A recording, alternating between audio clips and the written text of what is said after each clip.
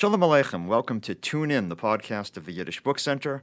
I'm Aaron Lansky, and I'm here today with Professor Efrat Gal Ed of Heinrich Heine University in Dusseldorf, Germany. Efrat, welcome to the podcast. Shalom Aleichem. Aleichem Shalom.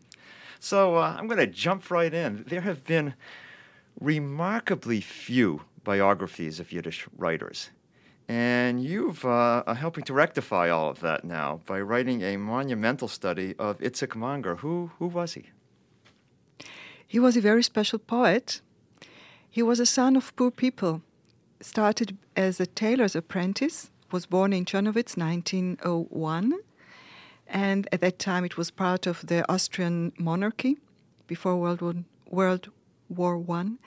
And he, from the very early years, already as a child, was fascinated with Yiddish theater and with Yiddish poems. Being a very poor guy, he once told that he was able to scratch some pfennige, some cents together, yes, and was able to buy himself Heinrich Heine Buch der Lieder. But then his father, this was Heine in German or Heine in Yiddish? Heine in German. I see. Heine yes. in German. You see, in Czernowitz, Jews used to speak German and Yiddish only when they came. Afterwards, when they got assimilated, they spoke German. This was the cultural language in Czernowitz. So, Itzik Manger, being a child who is very, very poor and has to go to sell newspapers at 4 o'clock in the morning to earn some cents to help his family to buy, literally, bread, has one day to sell this most beloved book because his mother doesn't have any money anymore to buy bread. So he had to sell Heinrich Heine for a piece of bread. Wow. Well, Manger's work is extraordinary. And perhaps his most popular books are best known today are the Chumash Lieder and the Megillah Lieder. What are they about? Tell us about those poems. What makes them special? The speciality of those poems lies in the blend. It is the merging of different cultures, of different times, of different stories, different narratives, into one single new something that seems to be very common, very understandable at first sight. But then when you really get into it, you see how many layers of meanings are there, how sophisticated the making of such a poem is. Right, so just tell us, what are they about? What does that mean, Chumash Lieder? What are they about? Chumash Lieder goes back to the term Chumash, which means 5, which goes back to the term Pentateuch as the Torah. As the title for the Torah. Right. And Manger, when he was in Vilna, already started to be very much attracted. Manger in very early time was already attracted to biblical themes and motives as something that he could integrate into his poems. So already in Czernowitz, already before he came to the term Chumash Lieder, he, for example, wrote a sonnet about the sacrifice of Isaac. Right.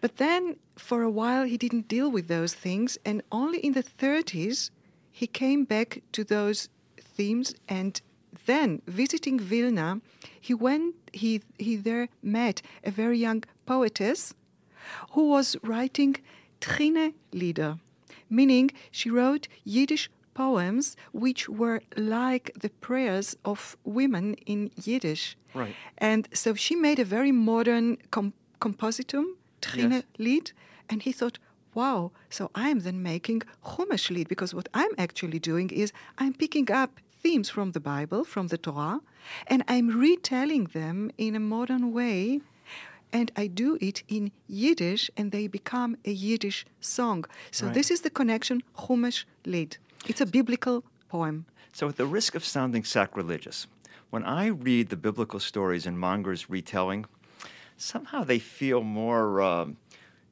deeply Jewish to me than the original even. And why is that exactly? Obviously he takes the characters of the Torah and he makes them into Yiddish-speaking East European Jews. Some would find this completely shocking. To me, I find it completely compelling, engaging, and delightful. But tell us, why is that? Yeah. At the time, it was very shocking, and actually there were some rabbis that really forbade their pupils to even just have the book at their home. It was muktzeh. But what Manger is actually doing is something that is so Jewish, because Jews used to read the Bible again and again in different lands, in different times, and everywhere they were, they reinterpret the Bible in order to be able to understand it as something which is actual and talking to them at their time. This is what we usually call midrash. Right. Now, during when time passed by, we actually have a very complicated narrative merging of all those stories and interpretations and commentaries of the same biblical story. And this is so because the Bible has a very special tight way of narration which keeps a lot untold, especially the psychological drama is being untold in the Bible. Right. It is kept in silence. Nobody speaks about it. And this is exactly what triggered Manger. Manger had a very strong relationship to drama, to being sad, to being offended. He has this special feeling for that which went wrong. So he was looking for what went wrong. Right. When he, for example, tells the story about selling Joseph, he's interested not so much in Joseph. He's interested actually in the bad feelings of the brothers afterwards. So he stages it as if it is going to be a Chumash lied. Right. And he makes something which is, of course, impossible. He makes those people stage their story as if they are reliving it, which Right. is, of course, So he really creates crazy. a very different kind of modern literature out of something very old. This is and the very modern. human, right? He's Yeah. even postmodern in his attitude. Nowadays, one could call him a real embodiment of postmodern poetry. Yeah. So tell us about his life. I understand he was kind of famously peripatetic, right? He traveled everywhere. And, born in Chernovitz, which is already a different biography than many, many Yiddish writers who came At from the age the of north. 13, Yeah. when at the break of First World War, he had to fly. He fled to Iasi, which was Romanian. Right. This is where he spent his adolescence years and the apprenticeship as a tailor apprentice. Then, since he decided very, very early to become a writer, already at the age of 18, he again goes and visited Chernovitz, then he goes to Bucharest, and he become friends with the, at that time, already established Yiddish poets of Romania, which were Eliezer Steinberg, Yankev Sternberg, and Moishe Altman. Right. They together built a new literary group, which they called Scheiben, window. Panes. Panes. Panes. P-A-N-E-S. Yeah. Yes, right. Okay. And then he met, it was the 1928, there was a big event in Chernovitz celebrating 20 years of the Chernovitz Sprachkonferenz. Yes, this was the conference in 1908 to recognize Yiddish as a official language of the Jewish people. Right. Yes. And all the important people of Eastern Europe gathered there, meaning Zalman Reisen came from Vilna and Prilutsky came from Warsaw, and so on and so forth. And the very, very young poet was able to get acquainted to those people, and they invited him to come to Poland. So he was basically the first Romanian poet who visited 1929 Warsaw and then Vilna, and gave lectures on what is going on in Yiddish poetry in his homeland, and of course on his own ballads. At the time, he was a balladeer, and he had this conception of being a wandering, like what they called a vagabond. Yes, vagabond, yes. To be a vagabond who goes from one place to the other and then staging his own literary work.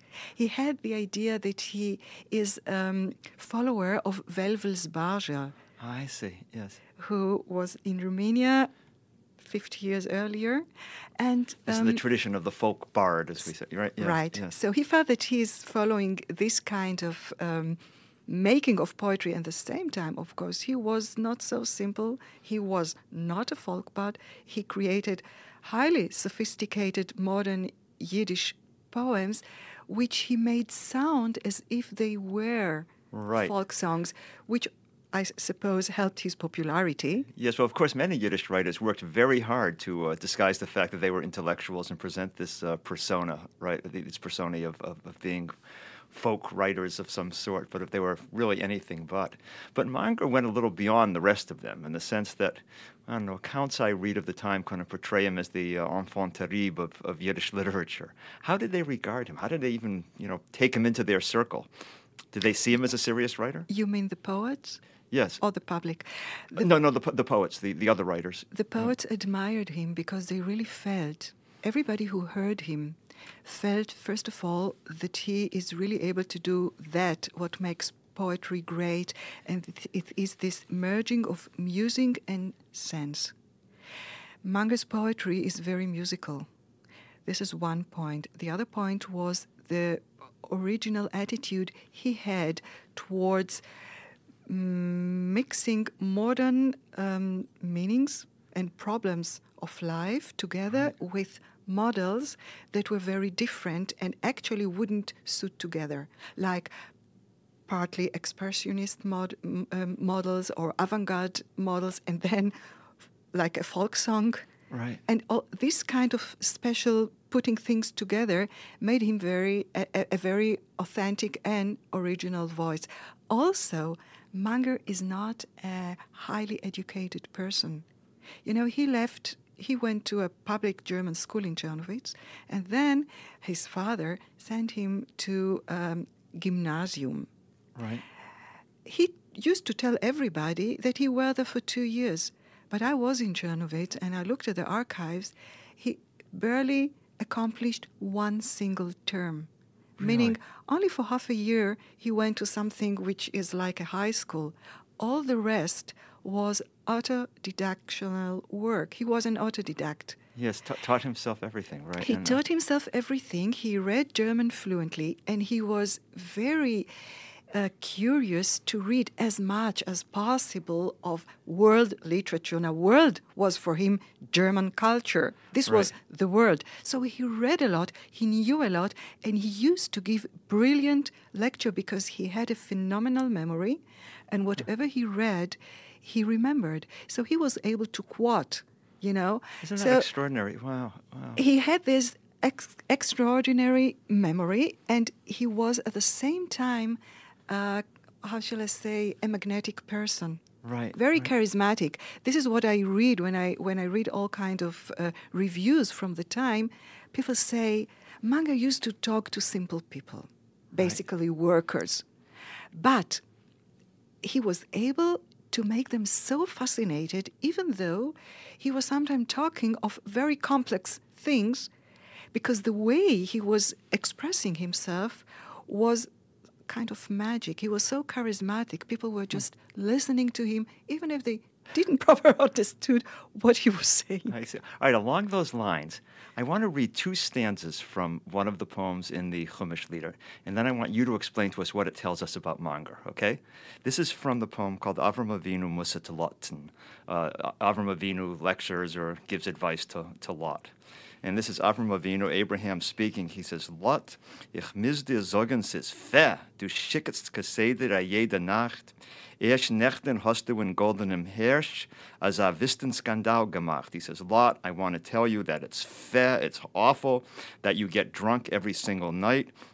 He said, just last night in the bar room called the Golden Hirsch, you made a terrible scandal, he said. Das passt von Manger der Schneideruk. Aber ossa nicht für dir, hast 2 Töchter megudel zu sein und bist keine Horror jeder Gewirr. He says, that might be okay for Manger, who's just a little tailor apprentice, he said, but definitely not for you, he said. He says, you have 2 daughters that you need to raise, and you are kind of Horror, you are a Jew, a person of substance and of wealth. So what does that mean when he taught to introduce himself? Forget about the postmodern thing of introducing himself in the poem. What is he telling us about himself and his own drinking there? Well, he used to drink. You see, he comes already from a family where the father was, in German, they call it Quartaltrinker. Or what does that mean? Quartalsäufer. It means somebody who is partly sober, and then he works and behaves completely normal. But then for a certain time, he just disappears and he gets drunk and he drinks for weeks. And then he appears again and then he behaves as if nothing has happened. So this was Manger's father. And Manger experienced a big tragic during such a period of drinking of his father. His youngest brother, who was at the time about 1.5 years old, died in his arms. He was alone. Father was in one of the bars somewhere drinking, not returning back home. Mother was completely helpless. And Manger at the time was about 12 years. He was the oldest boy, so he had to play the man at the family. And he took responsibility, and he literally had his young brother not being able to pay for a doctor, not being able to rescue him, and the young brother died in his arms.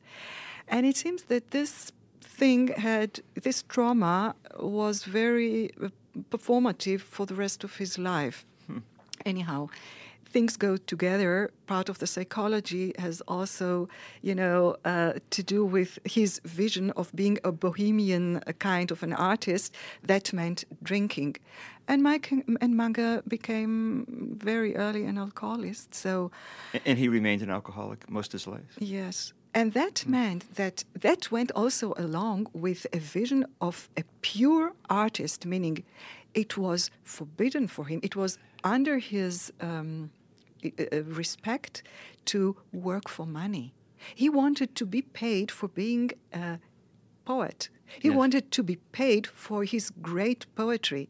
And for him, it was very,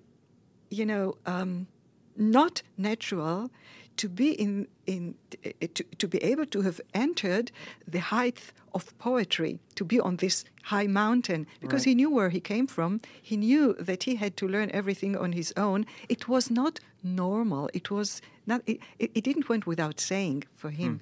So being there was something that was like a conquer, and he had to conquer it again and again. Now, conquering was only when he was inspired and delivering great poetry, which nobody is able to do 24 hours a day. So in the meantime, he used to drink. He rejected working.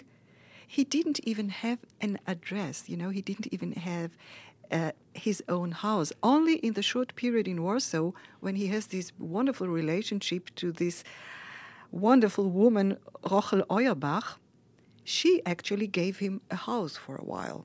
Only in this time he had a real address in Warsaw together with her. Otherwise, he was rambling. And he was drinking. And the ugly thing about it is some people, when they get drunk, can be nice. Other become quite aggressive, and he belonged to the second category. Oh, I see. So he used to become aggressive. He used to curse, and he used even to, struggle in a very ugly way with his closest friends. And the amazing thing, Aaron, this is something I really find. I don't know anything to compare with this attitude. They were forgiving him again and again, and they took care of him. Because he was such a talent, because of his literary gifts? I think because they had great hearts. They were really mensch. Really? They were. I am thinking, for example, of Melech Ravitch, who was his friend from the very first beginning. Yes. This Melech Ravitch, when Manger had to fly from Warsaw because he became stateless, it was 1938, and he stranded in Paris basically without papers, so he wasn't able to stay in Paris. Right. But he couldn't go anywhere else. And Ravitch was at the time in New York working at TiVo, and he was collecting together with Janken Gladstein money. Right, another great Yiddish poet, of course. Yes, yeah, yes, right. They were collecting money in New York to bring Manger out. To try to bring Manger out. Wow. And since this was impossible, this turned out to be very complicated because America wouldn't give him a visa, not even to visit. Right. Stand alone to immigrate.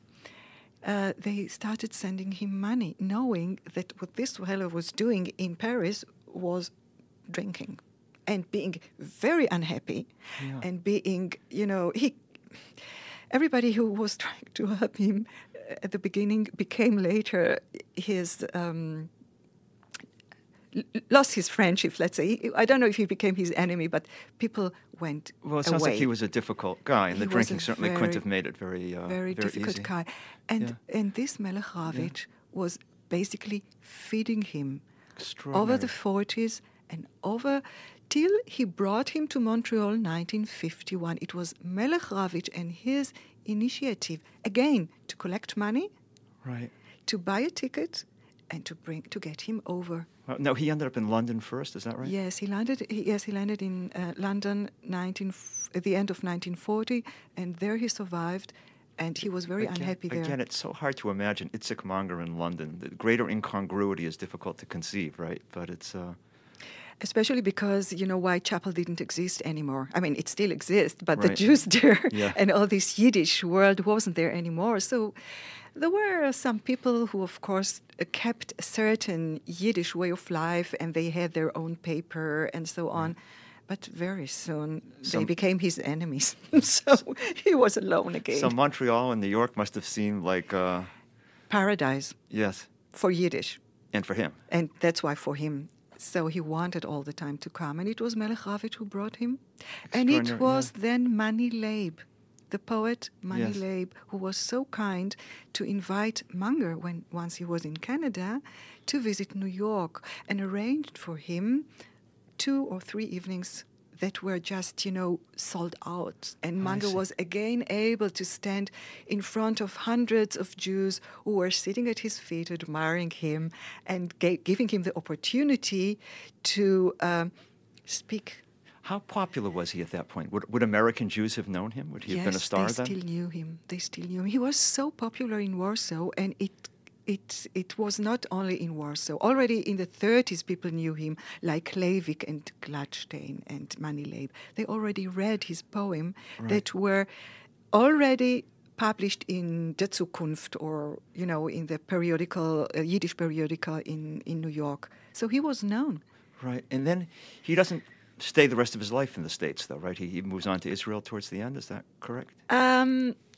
He wanted to visit Israel, but he waited to be invited. I see, yes.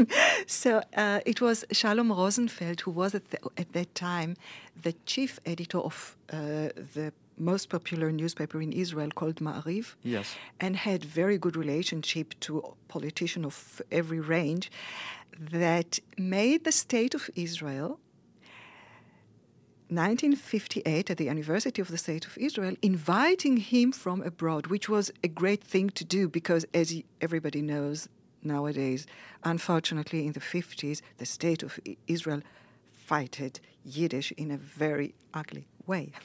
I mean, it was not allowed for Jigan and Schumacher to perform publicly. Right. This was part of the idea of negation of the Galut, I assume. Right? Yeah. So 1958 was sort of reconciliation. I see. And the way to do it was they invited Itzik Manger. Right. Now, Itzik Manger, for the people of Israel, who most of them came from Europe, and many of them spoke Yiddish, but they were not allowed to speak Yiddish. But they feel very sorry. Either they survived Shoah or they were able to leave Europe earlier, but nonetheless, they felt, of course, very sorry about this world that was completely destroyed. And Itzik Manger embodied this world as something which is still alive.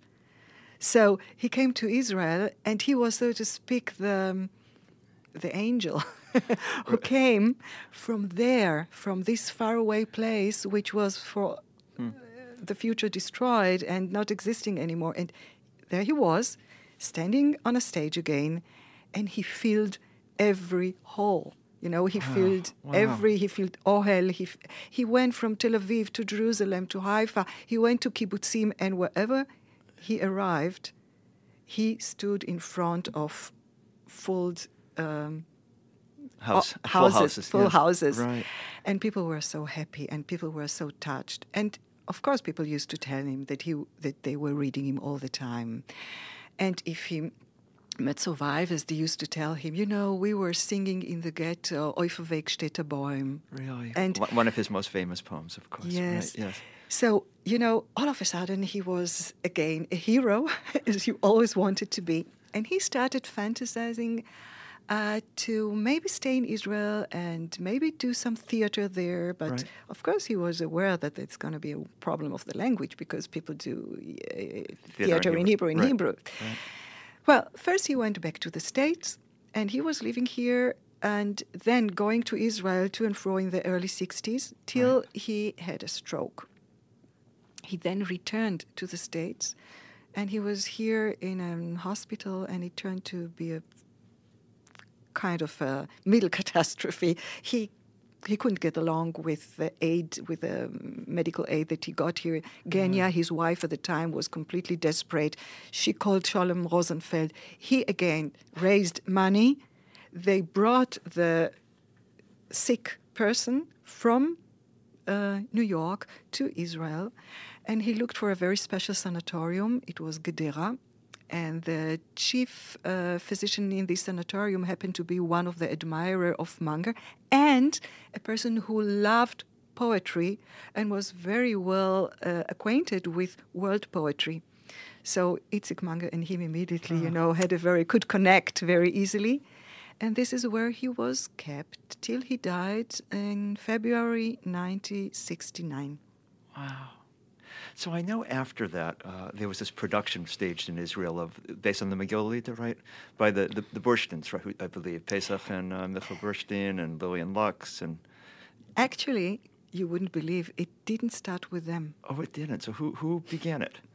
The people who started with were, and not in Yiddish, were Chaim Hefer and Dan Ben Amotz. I see.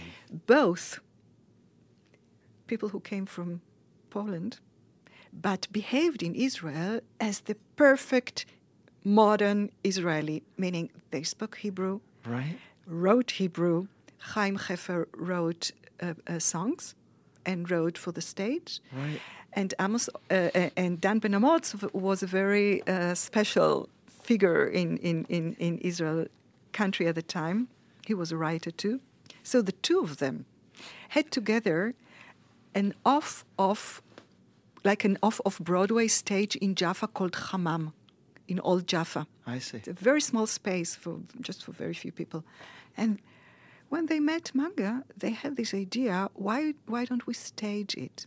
Which was exactly what Manger was dreaming of all his life. But they staged it in Hebrew? Yes. And this was the start, and it was a big success. I see. Then it was picked up by the Burstein family. Yes. They played it for years in Israel, and then they came to the United States. They toured the whole world very successfully. Wow. So you grew up in Israel. Did you hear of Manger growing up? Of course. First of all, my mother, who was born in Palestine, Yes. 1922, to a Caucasian family, so Yiddish was not her mother tongue. She from the Caucasus. Yes. Right. Yes. Yeah. Right. She spoke as a child Hebrew and a dialect like Yiddish, but the dialect that Jews from the Caucasus were speaking. Right. Yet she grew up in a house in Tel Aviv with a lot of neighbors coming from Vilna. So since her childhood, she learned Yiddish, and she spoke a beautiful Vilna Yiddish. Now, she loved to sing. So my mother decided, since Yiddish was so abused in Israel, and she wanted, to do something good, she started singing Yiddish in Israel. So since my youth, I heard my mother singing Yiddish and singing Really? Manger. Fantastic. Fantastic. So out of all the Yiddish writers about whom you could have written, you chose Manger. So why? To tell you the truth, it was not a choice. It happened. It was one of those things I did not intend to do. I wrote for German radio a feature about Yiddish literature and so also about Manger. Right. For this, I had to translate some poems from Yiddish into German. And I started translating his poems, and I enjoyed doing it tremendously. So I went to my publisher in Germany and I said, would you like me to I can offer you an anthology with, let's say, about 70 poems, a bilingual Yiddish and German. He said, great. But if you do this, you do need somehow, because nobody in Germany knows Manger, also write either a preface or an epilogue about Manger. So for this, I went to Israel because in Jerusalem, in the National Library, the Manger Archives resides. Right. And I went there to do some searching. I met Professor Noverstern, Avram Noverstern. Sure. And I interviewed him, and then I told him, listen, I'm so amazed. I'm searching for scholarly work on Manger, but there isn't that much. And especially, I thought there might be a biography, but there isn't a critical biography. So he looked at me and he said, why don't you write it? And at the first, at first glance, I said, are you crazy? I mean, it's not my job. I mean, why me? Why? So this is how things started. Then I went to my publisher, and after this book was published in Germany and was very well reviewed in really good newspapers, I told them, are you interested in a small biography of Manger? And they said, why not? How long is it going to take you? And I said, I'm working very fast, 2 years maybe. And? This was 8 years ago. I'm still writing, hoping now to accomplish it soon so that the book will be published in spring 2014. Wow, and I should add that you're not only writing this book, but you're also typesetting and designing the book. Is that right? Right, yes. You are, that's extraordinary. And the book you have here, the anthology you've done already, is just beautiful. The typography alone is worth the price of the book, let alone the translations and the insight you bring to it all. Mm-hmm. So, when I look at Manger's work and I look at Manger's life, to me it's like it's made for a movie. It's made to be a major motion picture in Hollywood or even a Broadway musical based on his own life. It's an extraordinary would be delighted, story. Aaron. Right, but I'm afraid before we even get there, we still have to make his life accessible and let people know it's there. And since the German edition will have very few readers here in the United States, when can we expect an English translation of all of this? I don't know, but I definitely hope that it will get translated into English. Well, I hope so too, and I just want to thank you so much and say really Yasher Koyach for all you've done. You've taken one of the great Yiddish writers and made him accessible to the world, and we are very grateful to you for that. So thank you. Thank you so much for inviting me and allowing me to present this work. I'm delighted to have you here. I hope you'll be back. Our guest today, Professor Efrat Gal Ed. You've been listening to Tune In, a production of the Yiddish Book Center in Amherst, Massachusetts. To subscribe to this and other podcasts, tune into our website, www.yiddishbookcenter, that's all one word, yiddishbookcenter.org. Our producer is Agnieszka Ilvitska. I'm Aaron Lansky. Sei mir stark und gesund. Be well, be healthy, and tune in again soon.